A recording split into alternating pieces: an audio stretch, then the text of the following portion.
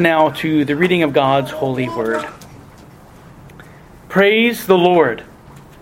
Praise God in his sanctuary. Praise him in his mighty firmament. Praise him for his mighty acts. Praise him according to his excellent greatness. Praise him with the sound of the trumpet. Praise him with the lute and harp. Praise him with the timbrel and dance. Praise him with stringed instruments and flutes. Praise him with loud cymbals. Praise him with clashing cymbals. Let everything that has breath praise the Lord. Praise the Lord. Let's seek the Lord's blessing on this, his holy word. Oh, gracious God in heaven, we do praise you and thank you for this opportunity that we have to gather together on this day to study your word, to sing your praise. And as we come to this psalm this morning, this final psalm of the Psalter, Father, we pray that the words written here would resonate within our hearts and would lead us to give you all glory and honor and praise that you alone deserve. And so we pray that your Spirit would be leading us and guiding us as your word goes forth, that it would truly find within each of our hearts that rich, fertile soil that will bring about great and abundant fruit to your glory. We pray all these things, and we pray for your blessing upon your word. In the name of the Lord Jesus Christ. Amen. Well, again, this morning we come to Psalm 150, which really is a fitting conclusion not only to the final collection of psalms that we considered over the past several weeks, but it is a fitting doxology to the entire Psalter. Remember that doxology is simply a song of praise, acknowledging the glory due to the one being praised. And of course, the only one who's worthy to receive such exalted praise is the Lord our God. Psalm 146 to Psalm 149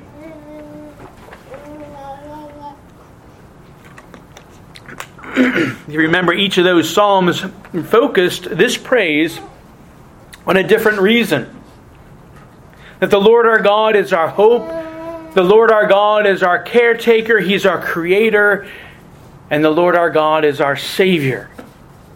And though Psalm 150 isn't without its reasons, the overall theme is simply praise Him. In fact, in these 6 short verses, the word praise appears 13 times, dramatically making this emphasis. And so it's an inescapable truth, revealed as the culmination of the entire book of Psalms, that God the Lord is to be praised. Now, if we were to go back to Psalm 1, we'd see God's purpose in placing that particular psalm at the head of the entire book, as that psalm lays out the reality of only 2 possible paths in life. The way of the wicked, which perishes from the face of the earth, and the way of the godly, that leads to eternal life. And then, of course, following that psalm, there are a variety of themes addressing every possible human emotion or situation that we find in the book of Psalms. Things such as joy and gladness, grief, sorrow, pain, suffering, love and compassion, anger and hatred, anxiety, despair, comfort, hope, assurance, victory, salvation, persecution, oppression, sin, rebellion, violence, grace, mercy, forgiveness, blessings and promises, curses, judgments, creation, relationships, family, friends, enemies, God, Lord, Savior, King, and Christ. And we could certainly go on and on. But all of these hymns of praise that God has given to us, they all build up to this one thing, to this high point that shouts victory and triumph. The entire message of the book of Psalms is this: praise and glory to our great God. Praise Him. Hallelujah. Praise the Lord. Brothers and sisters, as we consider Psalm 150 this morning, may you see, hear, understand, believe, and heed the message, this glorious message of this psalm. Now, the structure of the Psalm 150 is very simple and straightforward, as it really answers some basic questions about praise. Where, why, how, and who. And we begin with where. Where is God to be praised? And the simple answer is everywhere. Look at verse 1. Praise the Lord, praise God in His sanctuary, praise Him in His mighty firmament. Now, God's sanctuary is the place that His holy presence resides. And the parallel statement, His mighty firmament, tells us that the Lord is to be praised in His glorious heavenly throne room, where He even now reigns and rules over all creation. And indeed, God is praised in the heavens. We saw this back in Psalm 148. Praise Him in the heights. Praise Him, all His angels. Praise Him, all His hosts. That God is praised continually by the angels and the heavenly host in the highest height of heaven, or what the Apostle Paul referred to as the third heaven. The praise of God booms forth from the heavens. But we know that God so loved His people, Israel, that He chose to dwell in their midst, in the place that He would set apart as holy. And this, of course, was the most holy place within the sanctuary of the temple in Jerusalem. And when Solomon dedicated the temple, remember the glory cloud of fire of the Lord descended upon the temple, demonstrating to the people in a very visible way that He was surely among them, that He was there within His holy sanctuary. And the great blessing of this was that when the people gathered to the temple for worship, when they would come to offer their sacrifices and their praise to the Lord, they were truly praising God in His sanctuary, that is, in His presence. Of course, remember the earthly temple merely pointed forward to something better yet to come. Even the eternal Son of God, the Word of God come in the flesh, in the person of the Lord Jesus Christ, who would dwell among His people. In Christ, the fullness of the Godhead did dwell. And through His perfect obedience to the law and His complete submission to the Father's will, even to the point of the shameful and the painful death on the cross, Jesus secured for us a more perfect salvation, as He presented Himself as the once-for-all perfect sacrifice for our sins.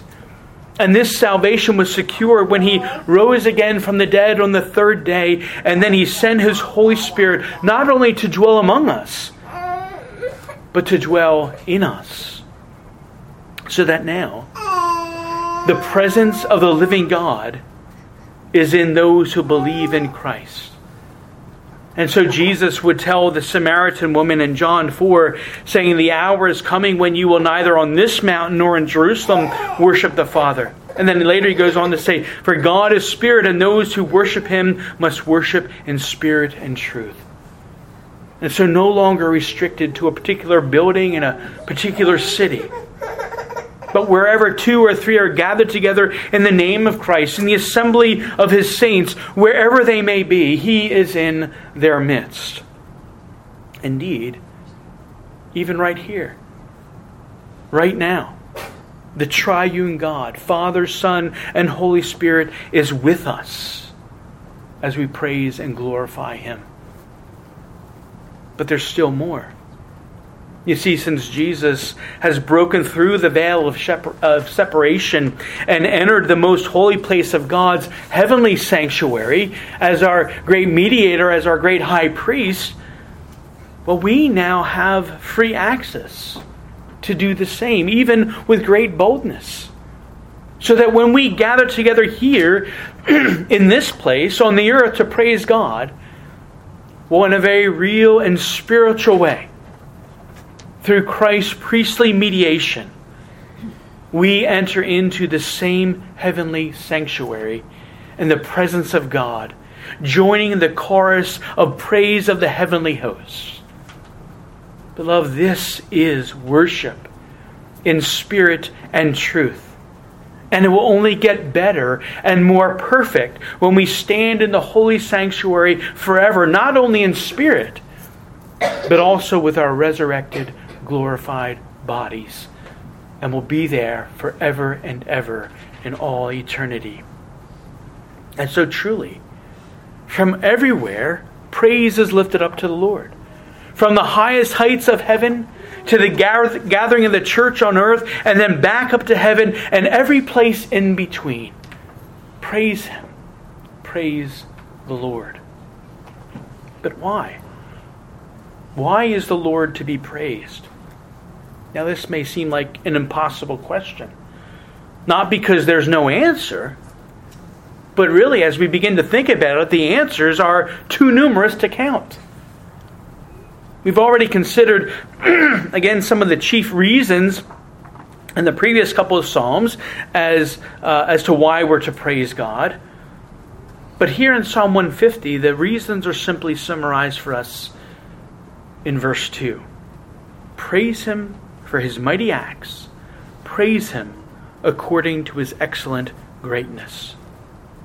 So it's simply this. Praise God for what He's done, and praise Him for who He is. Now, what has God done? Well, He's created all things out of nothing by the word of His power in the space of 6 days. And He continues to sustain all that He's created.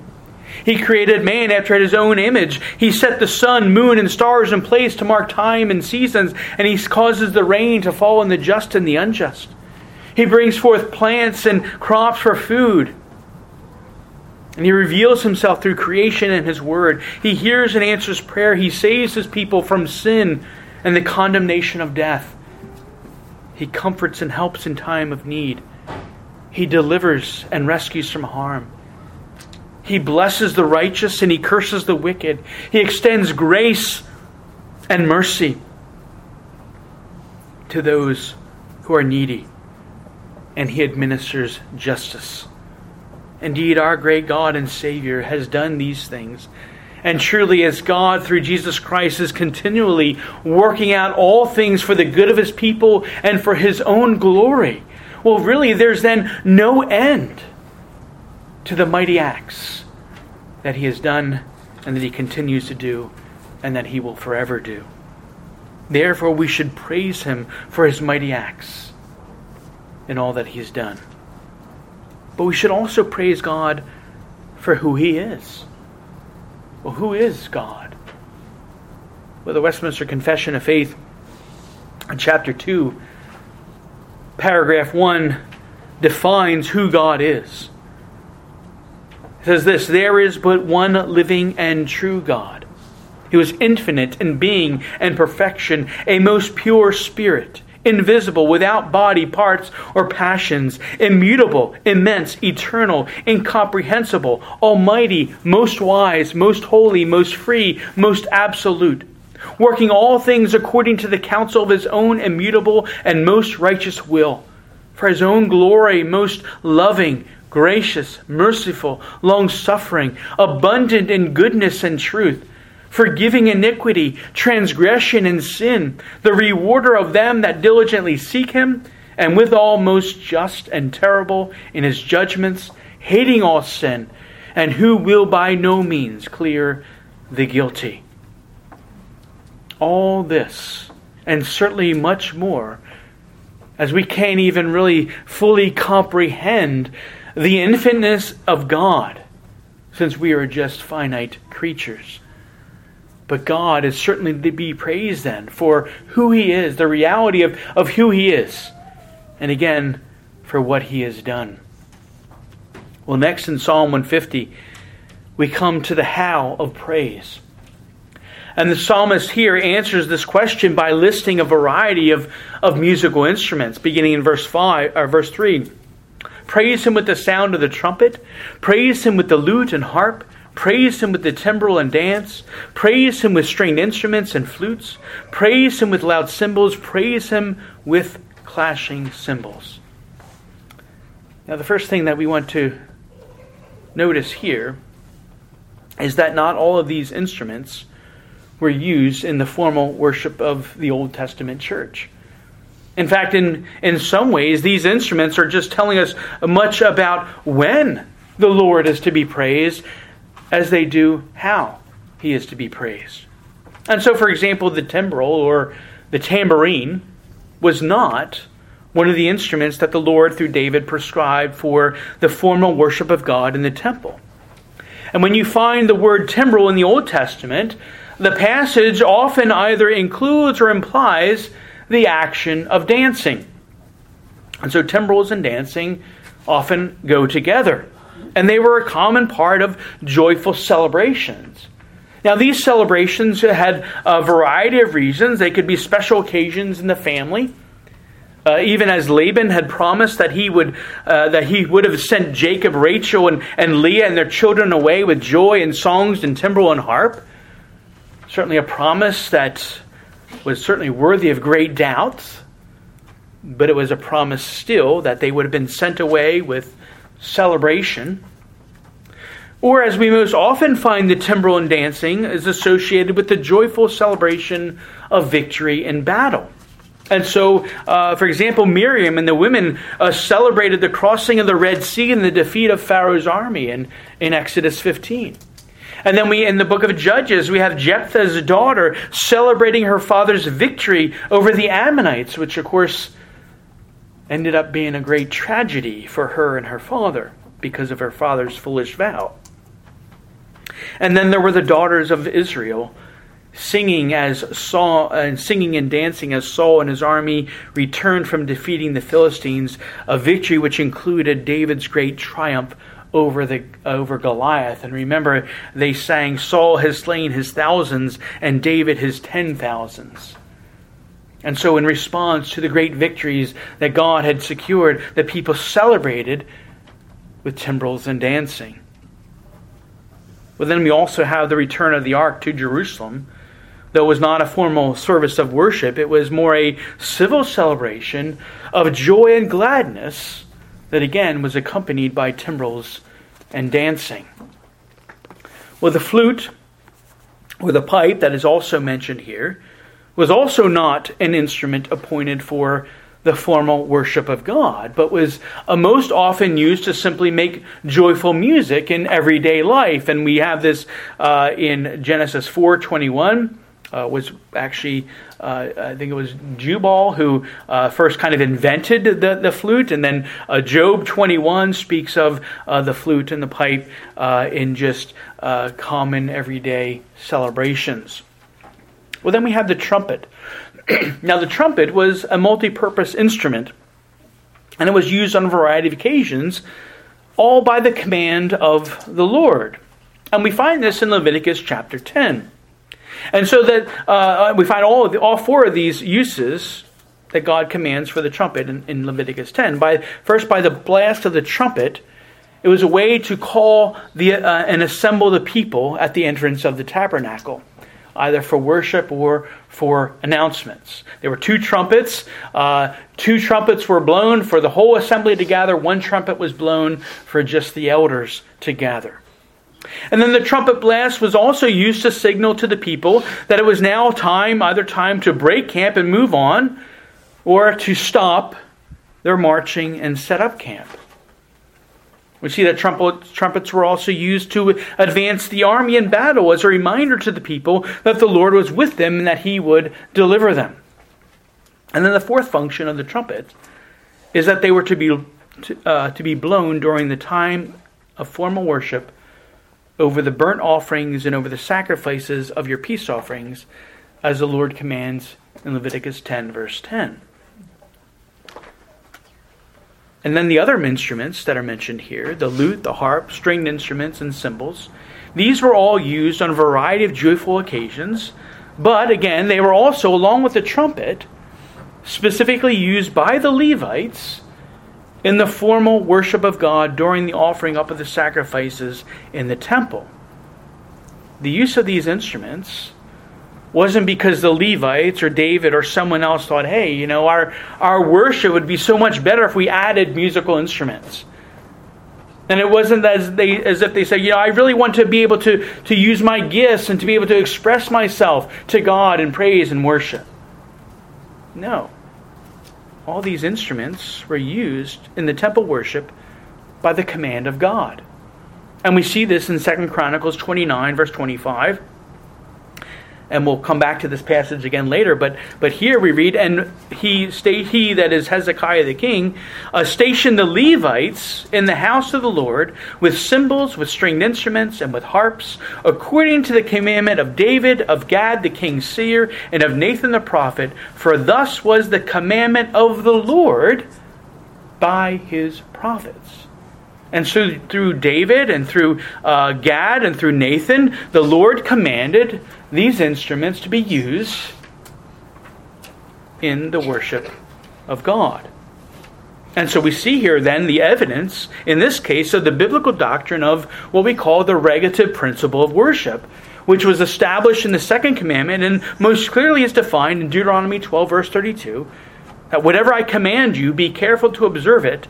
You shall not add to it nor take away from it. To the flute, the timbrel, and the dancing were not commanded by God for his formal worship. But the trumpets, the string instruments, the cymbals, and the lute and the harp, they were commanded by God. But again, as we've seen, there were a variety of other times which God's people gave him praise outside these times of formal worship. And so again, for example, God can be praised with all these instruments as an expression of gratitude for some providence, whether that happens within a family or even within a nation. They can be used to praise God as an expression of the enjoyment of God's good gift of life, even just everyday life or enjoyment and entertainment. Or they can be used as a celebratory response to the Lord's granting a great victory in battle. And of course, only those instruments commanded by God could also be used in the times of praise during the formal worship in the temple. And so really the key lesson here for us is that praise can and should be given to God at all times with great joy and gladness. Well, here's the burning question that we as Reformed Presbyterians are often confronted with. How can you then sing this psalm, which mentions all these instruments? How can you sing it and other psalms without using musical instruments? Well, the best answer when someone asks you that question is to simply respond with another question. What has God commanded us to use when we gather together as the church in the formal worship of God? What has God commanded? That's what they would have asked in the Old Testament. That's what we ask today. Now, as we've just considered, God hasn't commanded timbrels, dancing, or the flute. Right? So we know those are not to be used in worship. So what about the trumpets, the cymbals, the lute, the harp, and the string instruments, which we see commanded for use in the temple worship? Why don't we use those instruments in the worship of the church? Well, for that, we need to consider how and when those instruments were used in the worship of the Old Testament church. Now, we already saw in Leviticus 10 that the trumpet was specifically employed during the worship service when the offering up of the sacrifices and the burnt offerings were made. Right? That was Leviticus 10:10. But again, going back to 2 Chronicles 29, and 2 Chronicles 29 really is the one passage in Scripture that gives us the clearest glimpse into what the formal worship of the temple looked like. And it's given to us in great detail. And so when we look at that passage, we see that the other musical instruments, along with the trumpet, were also employed only during the offering up of the sacrifices. And so here's what we read in 2 Chronicles 29, beginning at verse 27. And when the burnt offerings began, the song of the Lord also began, with the trumpets and with the instruments of David, king of Israel. So all the assembly worshipped. The singers sang and the trumpeters sounded. All this continued until the burnt offering was finished. Right, we'll stop there for a minute. Until. Right? Until, the word until implies something has begun, but there's going to be an end. And so all these instruments, when the sacrifice began, the singing and all the instruments began until the sacrifice was finished. Well, what happened once the sacrifice was finished? We continue reading. And when they had finished offering, the king and all who were present with him bowed and worshipped. Moreover, King Hezekiah and the leaders commanded the Levites to sing praise to the Lord with the words of David and of Asaph the seer. That's singing the Psalms. So they sang praises with gladness, and they bowed their heads and worshipped. Once the sacrifices were finished, the instruments stopped playing, but if you notice, the worship, including the singing, continued. And what's interesting here is that as you read through the rest of the passage, the instruments are no longer mentioned after specifically being mentioned several times earlier in the account, leading up to the offering up of the sacrifices. But the sacrifice ends, the instruments are silent, but the praise of God and the worship of God continues. So the musical instruments God had commanded to be used in the formal worship of the temple were only used during the offering up of the sacrifices. No sacrifices means no instruments. Now this was the practice that was then adopted in the synagogue worship, which rose to prominence especially during the captivity period after the temple had been destroyed. Right? The temple was destroyed. The people no longer had a place to go and offer their sacrifices, but they continued to gather in these synagogues to worship God. But even after the temple was rebuilt, instruments were only used where sacrifices occurred. And so there were no sacrifices offered in the worship of the synagogue, and so there were no instruments in the worship of the synagogue. And so when the Lord Jesus Christ came and offered himself as the perfect once-for-all sacrifice for our sins, well, then the sacrificial system of the temple became obsolete and is no longer commanded by God. In fact, God made sure of this, and then he made sure that this would be the case when he had the Romans, as his judgment upon Israel for rejecting their Messiah. The Romans came in and destroyed the temple in 70 A.D., leaving it in a pile of rubble where it remains even today. And so since 70 A.D., or just before 70 A.D., until now, there have been no sacrifices in the temple in Jerusalem because God had said, it is now complete and done. Or Jesus said from the cross, it is finished. And so in the New Testament church, then having no need of offering sacrifices, also no longer employed the musical instruments which accompanied those sacrifices in worship. And so a cappella worship, that is praising God in the formal worship gatherings without the use of musical instruments, was the practice of the early church up through the first 5 centuries. Now over time, as various other corruptions entered the church, so too did the corruptions of worship. And it wasn't until the Reformation of the 16th century that a cappella worship, which again, the word a cappella itself means literally as in chapel or as in church. How do you sing a cappella? As they do in chapel, without instruments. And so during the Reformation, this way to worship God was restored and became the predominant practice among most Protestant denominations, including Methodist, Baptist, Congregationalist, and of course, Reformed and Presbyterian churches. But then in the late 18th and early 19th century, especially under the influence of revivalists like people like Charles Finney, it led many congregations away from a cappella worship by introducing pianos and organs as a way to elicit emotional responses from the people.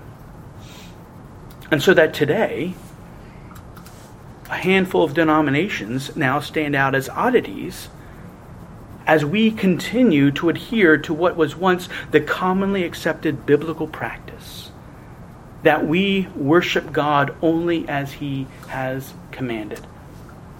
And since we no longer have the command to offer sacrifices, we no longer have the command to use musical instruments.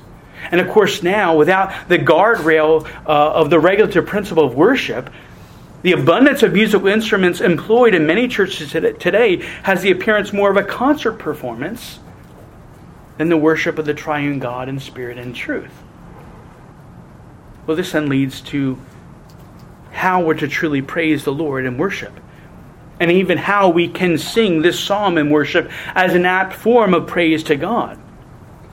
The musical instruments mentioned here in Psalm 150, again, help the people to stir them with joy and gladness in their hearts. They were an aid to the people. But since we have no command in the New Testament to use musical instruments in worship, we may wonder, well, how are our hearts to be stirred with joy and gladness? Well, they're stirred with something far better than lifeless instruments. It is the Spirit of Christ dwelling in us that is to stir our hearts for worship. The Holy Spirit alone is sufficient to make our hearts full with gladness as we meditate upon the great salvation that Christ has secured for us. It's the work of the Spirit that renews our hearts in regeneration and gives to us the gift of faith so that we might believe in Christ and what He's done for us. It's the Holy Spirit that's always with us, that Jesus promised would never leave us nor forsake us. It's the Spirit applying to our hearts the forgiveness of sins that Christ secured for us upon the cross, and applying the sure and certain hope of the new eternal life Christ secured by His resurrection from the dead on the third day. The Holy Spirit convicts us of our sin. He comforts us and renews our strength and works in us the fruits of love, joy, peace, long-suffering, kindness, goodness, faithfulness, gentleness, and self-control. The joy of the Holy Spirit is what accompanies our praise to God in worship.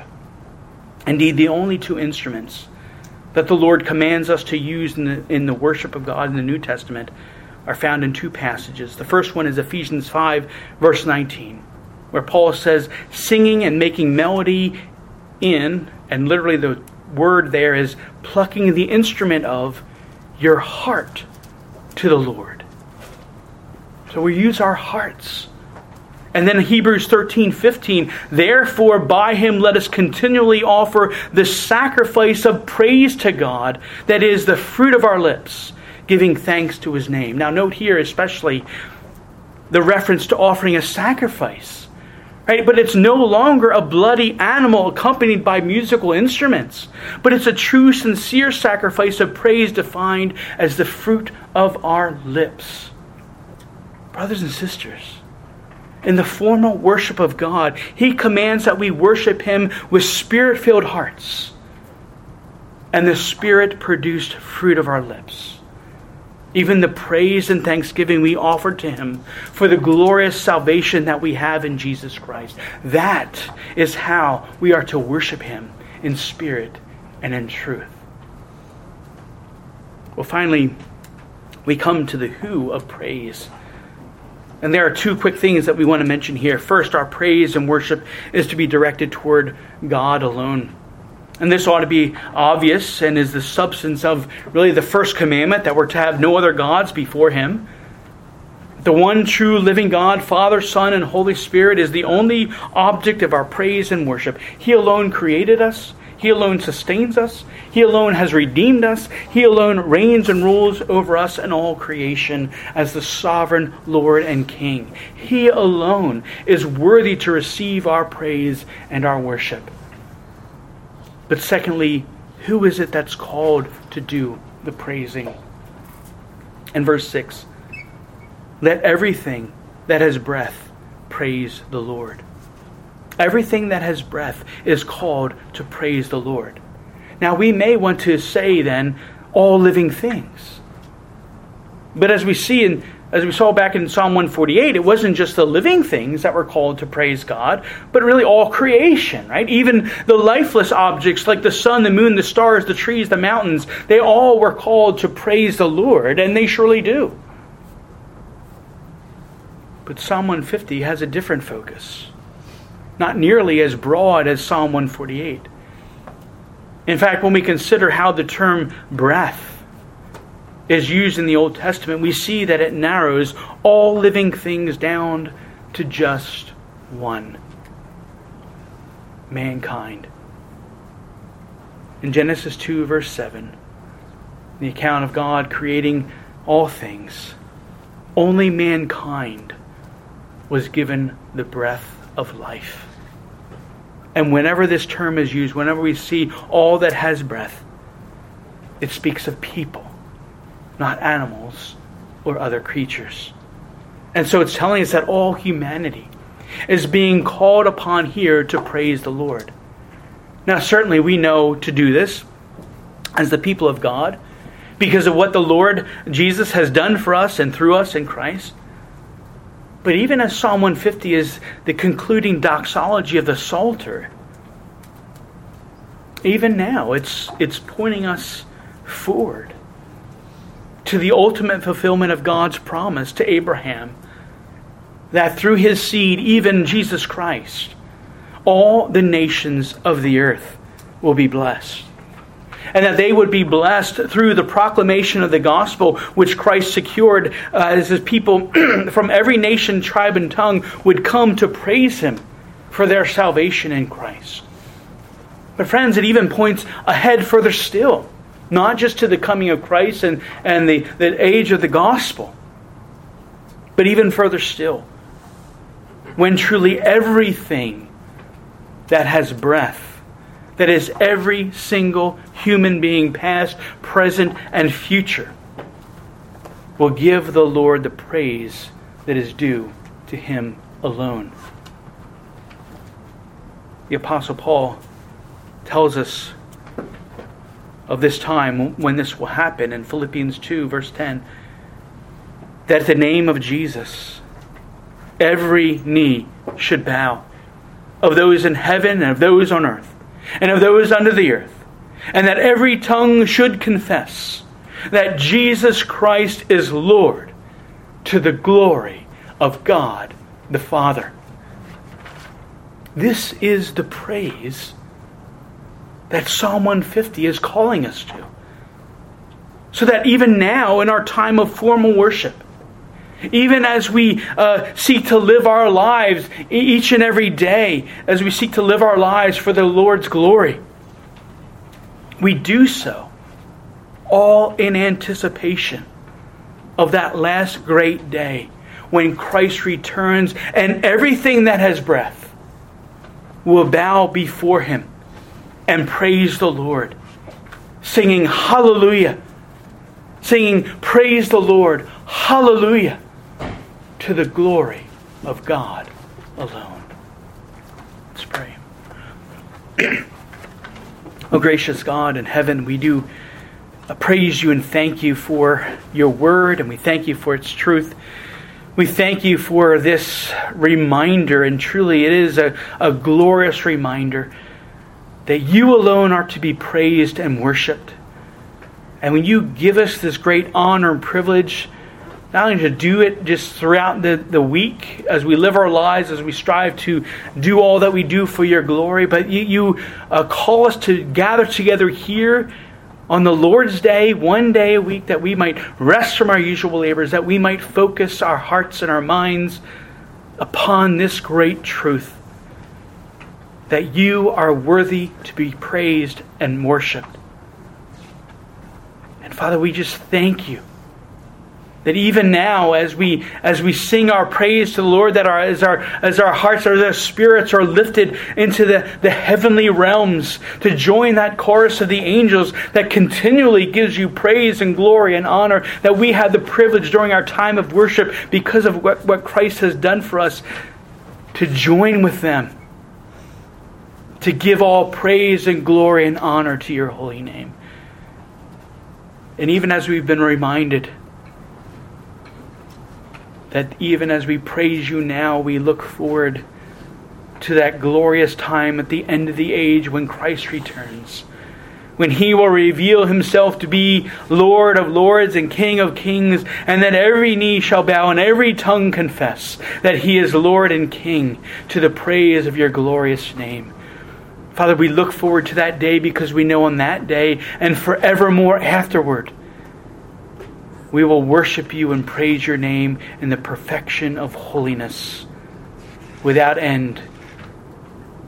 Father, we just rejoice and give thanks as we anticipate that time, even as we experience just a small taste of it here in our time of worship together on the Lord's Day.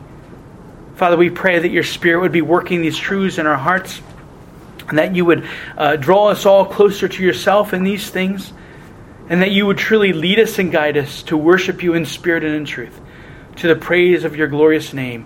In the name of the Lord Jesus Christ we pray. Amen.